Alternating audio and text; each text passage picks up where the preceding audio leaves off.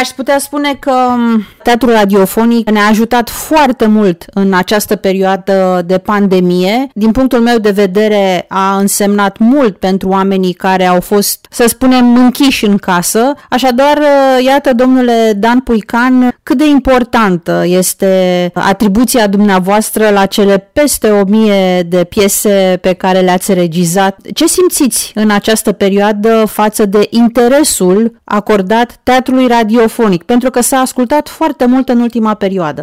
Domnule, în decursul anilor, teatrul radiofonic a făcut cultură poporului român. Pe vremea când activam la radio, din 1963 până în 2016, când am făcut, cred, 17 ultima piesă, în total am făcut peste 1000 de emisiuni de radio, piese de teatru, scenarii, unde vesele, emisii poetice și erau trimestrial emisii cu cei mai buni actori recitatori și făceam festivaluri la inițiativa lui Iulius Sundrea. Și mă bucuram că săptămânal făceam pe vremea aceea cel puțin 6 piese de teatru. Vinerea mi-aduc aminte că făceam emisii pentru elevi, ceea ce cereau prin Ministerul Educației. Elevii, în loc să citească teatru, ascultau și erau fericiți. Lunea seara, la 8:30, să știa, era premieră teatru radiofonic.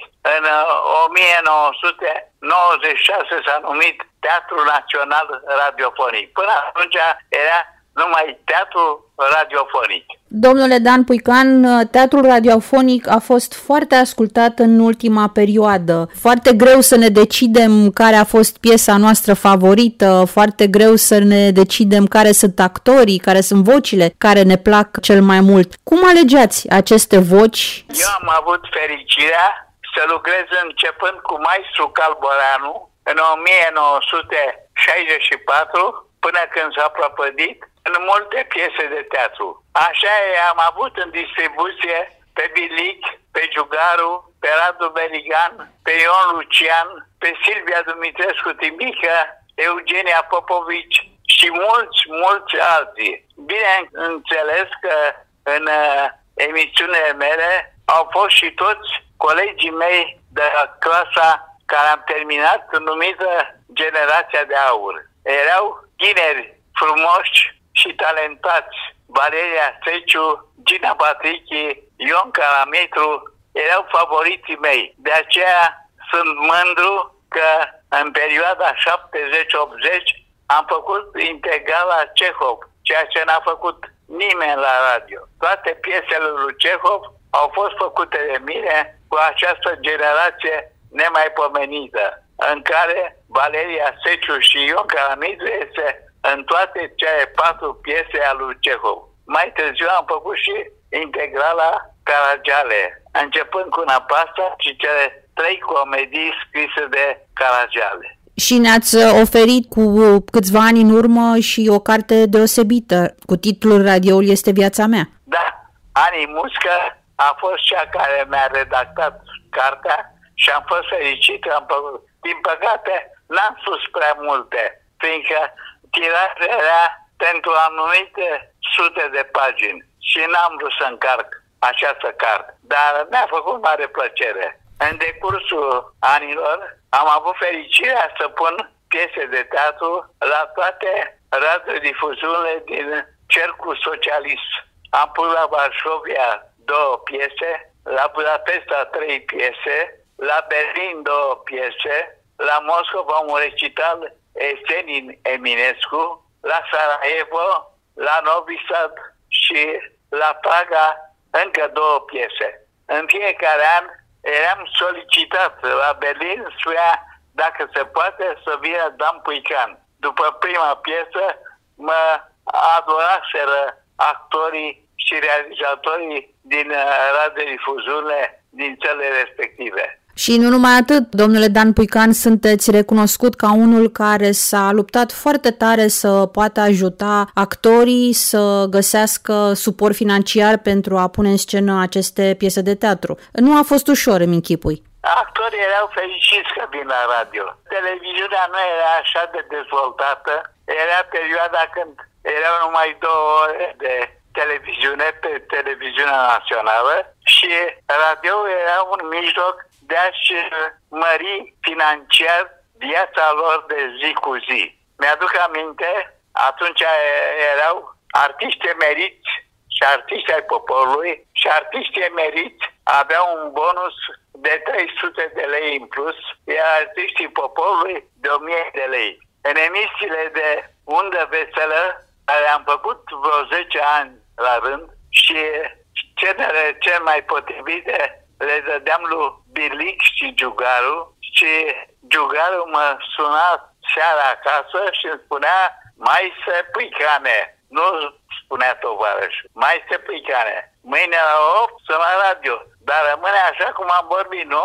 Fiindcă ei la o emisie de undă veselă luau 1440 de lei. Leafa unui prim actor al teatrului național în acea perioadă era de 1700 de lei. Deci, numai dintr-o emisie de undă veselă care ținea o oră, cam atâta, el lua aproape întreg salariul de la teatru. Aceste piese de teatru radiofonic ne-au ținut pe mulți lipiți cu urechile de radio. Sunt convinsă că și în continuare se întâmplă acest lucru. Ce înseamnă să fiți înconjurat de acești actori, să-i vedeți acolo în platourile de registrare? Era o atmosferă formidabilă. Teatrul radiofonic se făcea numai dimineața între 8 și 10. Că la 10 porneau actorii la teatru la repetiții. Eu la ora 8 un sfert, eram la radio. Cel care era înaintea mea de multe ori era George Constantin, care îl consider unul dintre cei mai mari actori ai ultimii generații, care mă aștepta și erau foarte bine dispuși.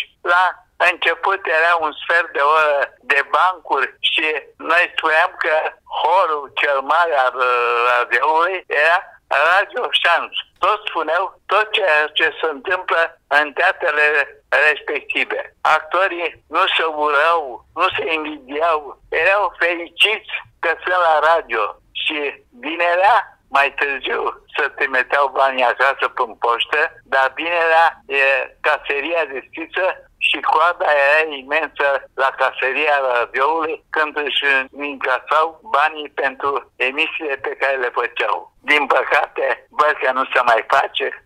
Într-un an de zile, nu 2 ani, nu acum vorbesc de pandemie. În ultimii ani nu s-au făcut decât o singură piesă pe lună, ceea ce e foarte puțin. Actorii, nici nu mai ai actori.